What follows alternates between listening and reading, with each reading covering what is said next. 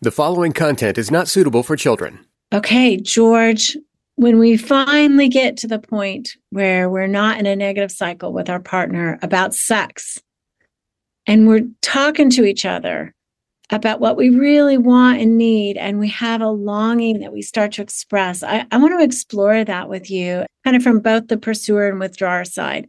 Let's do it. Welcome to Foreplay Sex Therapy. I'm Dr. Lori Watson, your sex therapist. And I'm George Fowler, your couples therapist. We are here to talk about sex. Our mission is to help couples talk about sex in ways that incorporate their body, their mind, and their hearts. And we have a little bit of fun doing it, right, G? Listen, and let's change some relationships.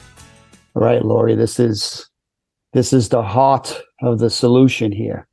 The heart of the solution. I always love it when you say heart. When we are, as a therapist, every session I ever do, I'm reminded of this as the target.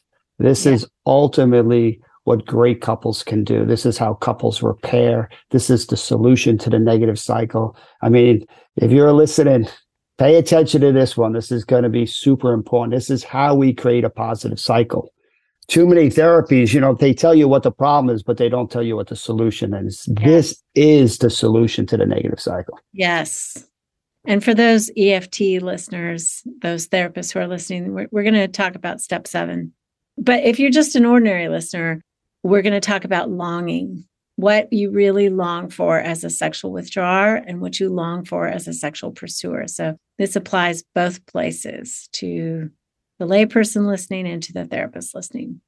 Exactly. And I think too often people go to what they need way too early, right? Mm-hmm. If you're in a negative cycle, what you need is less fighting. What you need is your partner to do something differently. When you ask for what you need, it's interpreted by that yellow brain, right, as mistrust, defensiveness, and it doesn't lead to you getting what you need, which feeds more of the negative cycle. Right, exactly. So again, the timing has to be right for asking for what you need, right? We really want a couple to be de-escalated and get their negative cycle before we start to kind of go into this deeper end of the water. So it makes so much sense. If I just tell my partner what I need, then they love me. They want to meet that need. Why are we going through this therapy? Why are we going through all this process? Why can't they just come to me? But we know, because we've worked with lots of people and we've worked it ourselves, that you have to kind of get past that point where you're in the you trigger me, my defense triggers you, which triggers your defense, which triggers me. All of that stuff keeps going on. And then when you are actually more connected and more vulnerable with each other, this is when asking for what you really long for and want starts to work. Exactly. So if we're in a negative cycle with each other and you want me to engage, I want you to be less critical. We're both right what we want, but what we're not seeing is what the other person's doing that's feeding this protection and the need for me to go away or for you to become critical. You really need to make some progress on the negative cycle to reduce the reactivity, to open up more space, to make it actually safer to go deeper. Mostly what we need, we focus on what our partner's doing. We don't go within ourselves. And that's really what we're going to talk about here now. How do we go deeper within ourselves and listen to the wisdom of our own emotions that are going to guide us to what we need? Yeah. Ooh, yeah. And I always like to start off really honoring this is the ultimate of risks. Now, you're going to go to your most tender, vulnerable places and sit in the fear and the pain long enough to actually put words to what you would want in that place. You don't want to ask for it in this way if your partner's not going to be engaged and responsive. So that's why we want a lot of safety, because if I share my worst fear, I think I am a failure. I'm a loser. And I really need you to tell me it's going to be okay. And I turn to you and I share and you say, well, you are a loser at times. I mean, that is like death. That's like existential obliteration. Right. Which is why we want a lot of safety before we set this up. Exactly. Yep.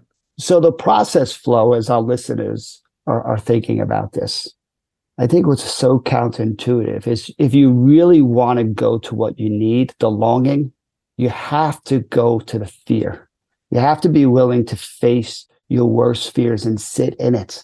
Like if I feel like a failure as a withdrawer, Like, I need to go to that place. I need to make it come alive. What happens if I do fail? What happens to my relationship? How do people around me see me? How do I feel about myself? You need to make that come into the room. You need to get yourself a body marker. Where do you feel like a failure?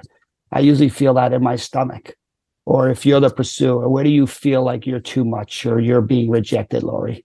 Right. I feel it in my stomach too, ironically. All right. Well, there you go. That's probably a dorsal vagal nerve response. Yeah, exactly. And so we want to make sure, I think this is the hardest thing for most people to do. It's to like want to face their fears and hurts and trust.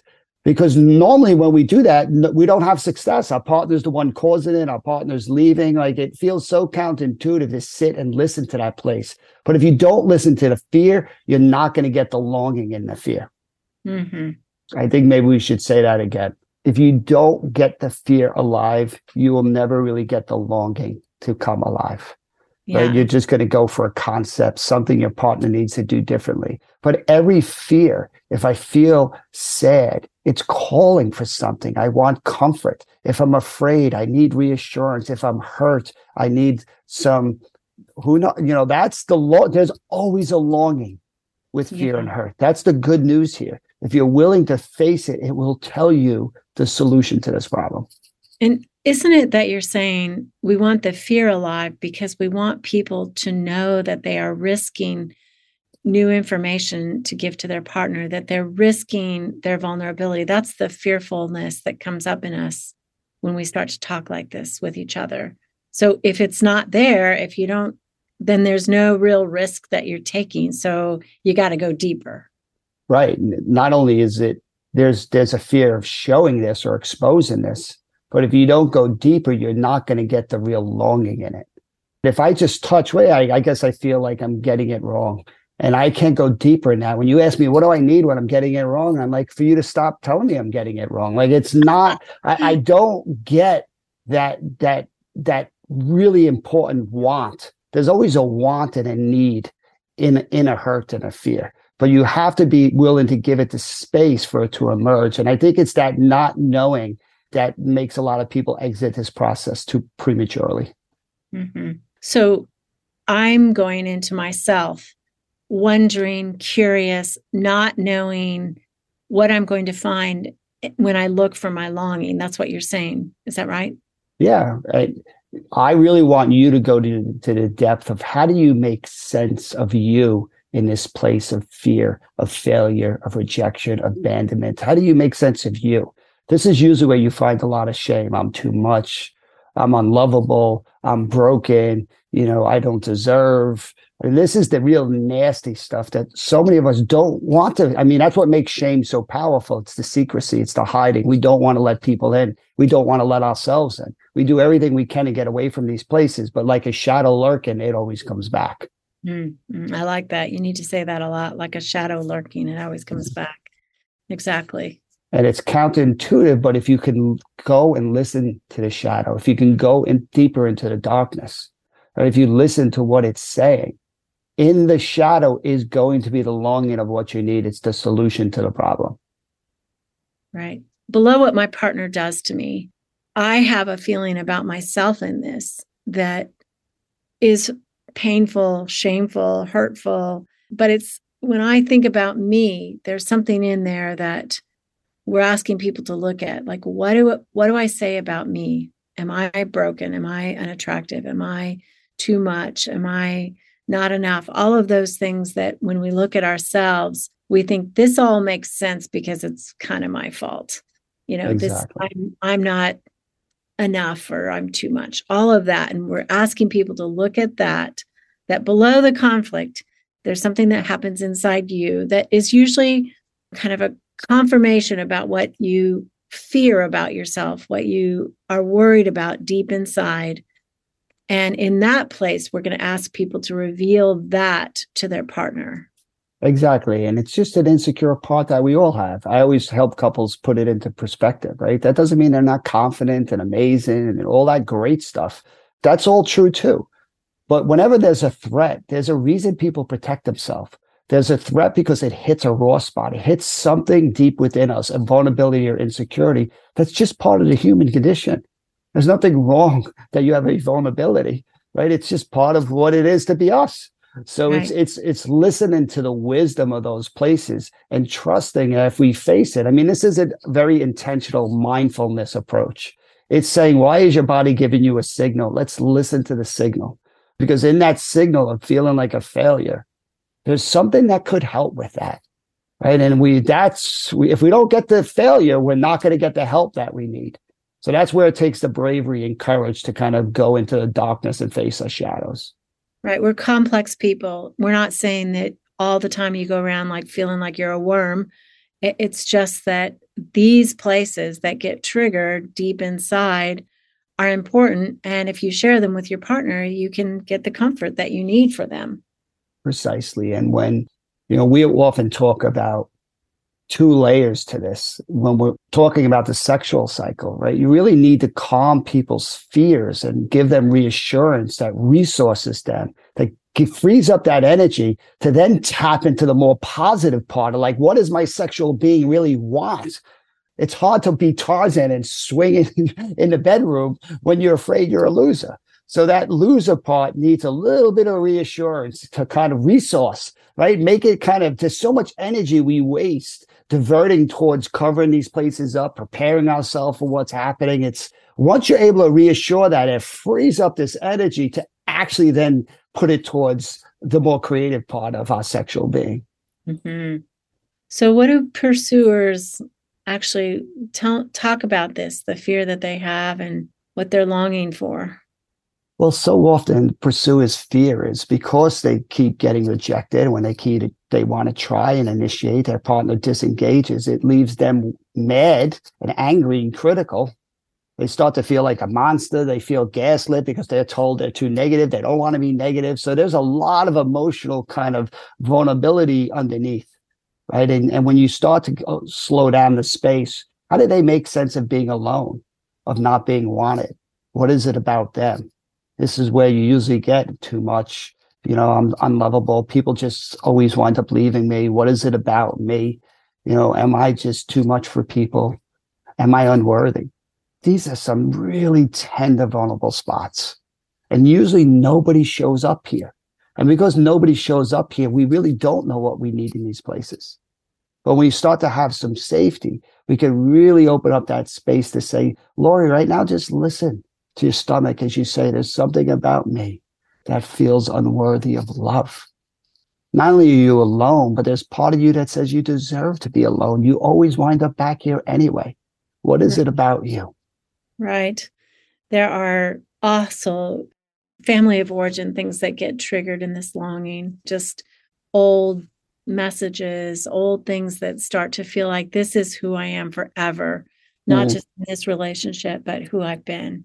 Exactly. I had a woman tell me the other day, a sexual pursuer, say, my parents believed that telling us as kids that we were pretty or beautiful or attractive or handsome would give us was a shallow value.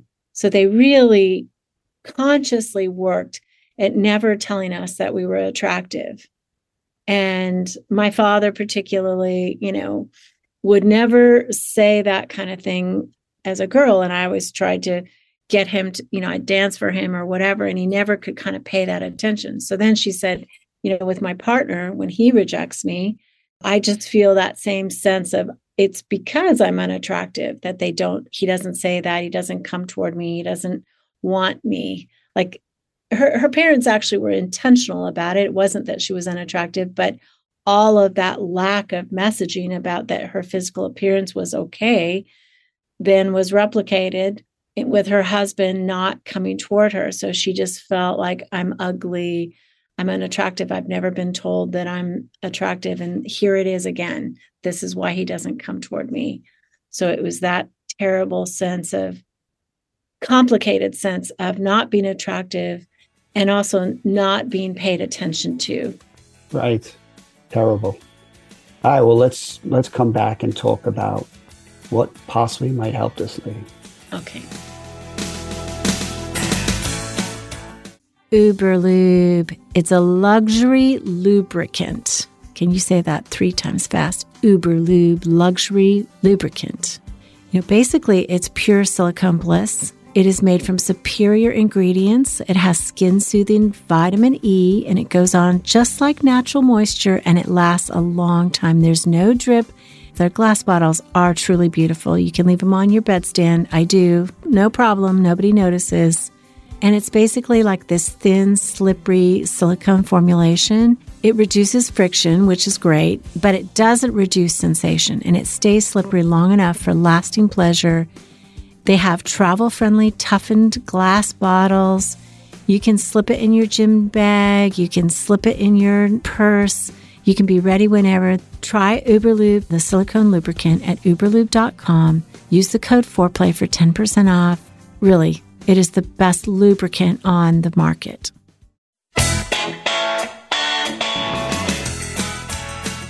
So, again, Lori's describing, and I always put it in parts work, right? There's part of this lady that's always gotten this message. There's something about her that's just not attractive. Mm-hmm. Right? That don't mean that other areas she is very attractive, right? But as we try to hone in on that shadow side, we want that to come alive. Where does she feel that? Do you want to role play her, Lori? Sure. Like even as you say that, Jane, right now, that this is an old message. Right? You've had this message your whole life. There's something about you that's just not attractive. So how do you make sense of that? Yeah, I kind of have never delighted anybody. Mm. What it feels like. And my husband doesn't delight in my body or me as a being. Yeah. It feels in the same way that I used to spin and kind of dance for my father when he came from work. It's just the same thing. And then you're spinning, and we all want that delight to be special in the eyes of the people we love. And when we never get it, like, how do you make sense? What is it about you that you just don't delight people? It feels like I'm just an annoyance, that all that buzzing around them that I do just annoys them. I want to be like a fly that they swat away. Wow. I'm just an insect. I'm not really a little girl or a grown woman who has value. It's like I'm just a bug. Just get away is what they're saying. So I guess I'm a bug. I'm bugging them. I'm just a fly. Yeah. Again, I appreciate you taking the time as you just kind of listen into this place. Not only do you not get the good stuff that we all need to be seen and appreciated and desired, delighted in. I love that word as you're saying that. Right? So not only do you not get the good stuff, but you, on top of that, you get the bad stuff. That I'm just a bug. I'm just annoying. People not only don't delight in me, they get frustrated by me because I'm a bug. As you even say that now, where do you feel that in your body? I'm a bug. Oh, I feel that in my stomach. Absolutely. And what is it you feel in your stomach? Oh, just this kind of achiness. The achy part of, It's trying to clench. It's trying to. It's very hollow, and it does kind of clench up, almost like hunger, I guess. We're trying to listen to that, to your stomach, and what, I'm not expecting you to have the answer to this, but what do you think might help in that place when your stomach is clenching? And I can see you turning away even as you talk about this. I'm a bug. I'm annoying. I don't want people to see this. I want to hide. I want to pull away. Right? It's never been an option for you to talk about this place. That's why it's so brave what you're doing. Yeah. But if we just close your eyes right now and listen to your stomach, like, what do you think might help that place? Maybe some reassurance, maybe touch. Like, what do you think could help in this place where you're a bug? I think it's in the eyes of my husband. I long to see delight. Just like the happiness at seeing me, eyes lighting up, something. It's in the eyes that I need. Okay. Again, how wise is that? that what's been always absent is delight. You can see in someone's eyes if they want you, if they see you, right? Yeah. Even seeing these bad places, right, where I'm a bug. You're just wanting to see delight there. You're wanting to see that your partner's not grossed out by this, that your partner's not repulsed by this, that you're not annoying. Yeah, it's not enough, I think, to be neutral, that I'm not annoying or a bug. It's like I need to see that I'm a treasure, that he's delighting in me. I think especially in the sexual moment, when I initiate or come in the room with lingerie or something, I want his eyes to light up. Wow. So I'm going to ask you to turn to your partner. And again, if this feels too big, that's fine. But I think this is an opportunity to kind of give you something that you never get, to fight for you in a different way. And I see your partner's looking and engaged and tracking you in this place and is being moved by what you're sharing. But what do you think it'd be like to tell your partner that no one has ever really delighted in you? You kind of can't blame them because part of you believes you're kind of a bug and you're annoying. So it's hard to imagine that somebody would want to. Would you want to delight in me? Ooh, that feels so hard. Yeah. Again, this is why you do all these moves to protect yourself in this place from this pain of feeling that you're never going to be a delight. You're always, this place is waiting for you, that you're just going to be a bug to people. Mm-hmm. And it feels so unfair. It turns into anger. And then you believe it and you hide. It's never an option to have somebody just come and say, no, you are a delight. You're my delight. And I want to work better at showing you that. Mm-hmm. I guess I could try. All right, let's see you do it. So, Joe, would you delight in me? I'd love to come to you sometimes, and I just want to see it in your eyes. Would you be able to show me with your eyes your delight in me? It's beautiful. Yes, I'm Joe. I want to delight in you. I'm sorry I often get so caught up in protecting myself that I do what everyone else does to you. But I hope you can see in my eyes now the delight. I appreciate seeing this side of you. I feel good being the one person that can do that for you. Thank you. It's good. That's a lot better. Feels good. How's your stomach doing? Feels a little warm. All right. So let's pause and stop this for a second. Okay, good. All right. Lori's getting off the hot seat. But that, when you role play, right, your body enters the moment and you start to feel those things. And, I kind of feel the tearfulness. I role play, and we do a lot of this as therapists, but even as you enact something, your body just responds. I feel what this woman is feeling. And I looked down at the screen when you were saying to her, can I delight in you? Or I want to delight in you. And it was like, oh, it was just all of that happens. Yeah. And you can see how important it is to go to the pain of what it feels like to be a bug. Yeah. Because if you're willing to go and listen to that place, that's where the longing starts to emerge. I don't want to be a bug. I wish somebody could delight in me. All right? We need to kind of find our words for our longing. And then here comes the risk. I need to ask for it. You can feel like everything slow down, right? As Lori says. That ask was hard. No one ever delights in me. I don't blame them because I'm annoying. That's been my life experiences. Can you delight in me? You see how risky it is to ask that because we don't know. She don't know the answer to that question, right? She's hoping for a resounding yes, but she's waiting for the predictable excuse or going away that usually always happens in this place. So when she gets her husband to say, whoa, I did not know this. Yes, even though you show me these dark warts and ugly part of you where you feel insecure, like it makes me feel powerful because I get to come. I get to help. I never usually get this. I usually feel like I'm failing and letting you down because it turns into anger. I feel empowered. This is a change event. When longings are met, that is the positive cycle. Not only is Lori loved in a place she's usually always left alone, but I get to be the person who gets it right and brings that, the first person on the planet who's really done that. This is a corrective emotional experience. Right? It's got the energy, the power of the New York City skyline. That's the New Yorker. There you go. Yeah, it does. And, when my body started to respond with warmth instead of that kind of crampy, empty place, that's kind of proof of the pudding. It's like, I do feel comforted by what he said. Right. And we're always going, when we're training therapists, Lori and I always saying body in, body out.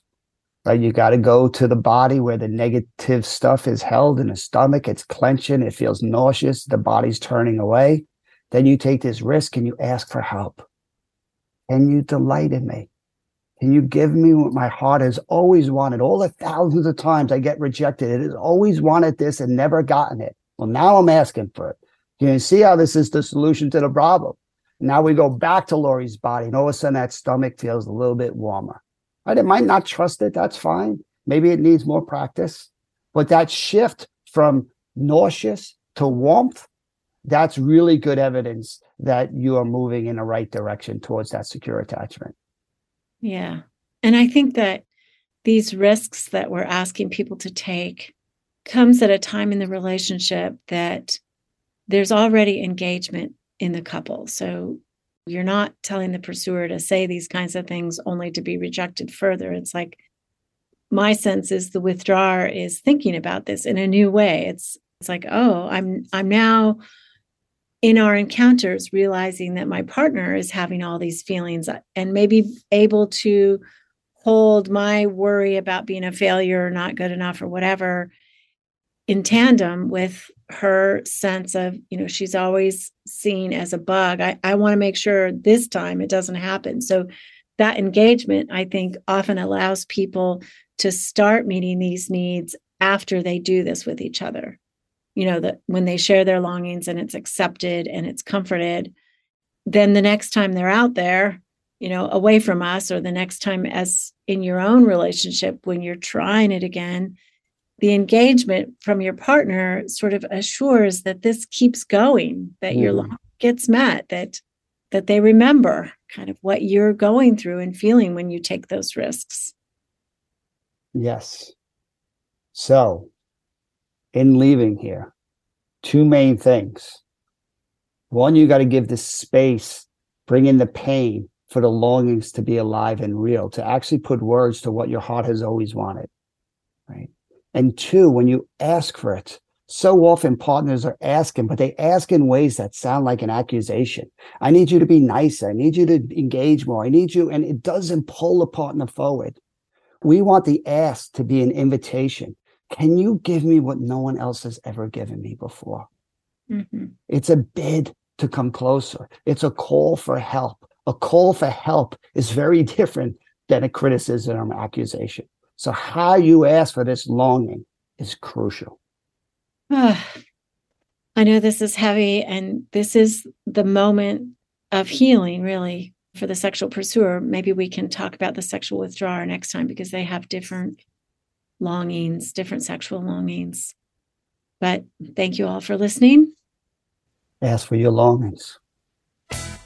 Call in your questions to the Foreplay question voicemail. Dial 833-MY-4PLAY. That's 833-MY-4-PLAY. And we'll use the questions for our mailbag episodes. All content is for entertainment purposes only and should not be considered as a substitute for therapy by a licensed clinician or as medical advice from a doctor. This podcast is copyrighted by Foreplay Media. Seeking the truth never gets old. Introducing June's Journey, the free-to-play mobile game that will immerse you in a thrilling murder mystery. Join June Parker as she uncovers hidden objects and clues to solve her sister's death in a beautifully illustrated world set in the Roaring '20s. With new chapters added every week, the excitement never ends. Download June's Journey now on your Android or iOS device, or play on PC through Facebook Games.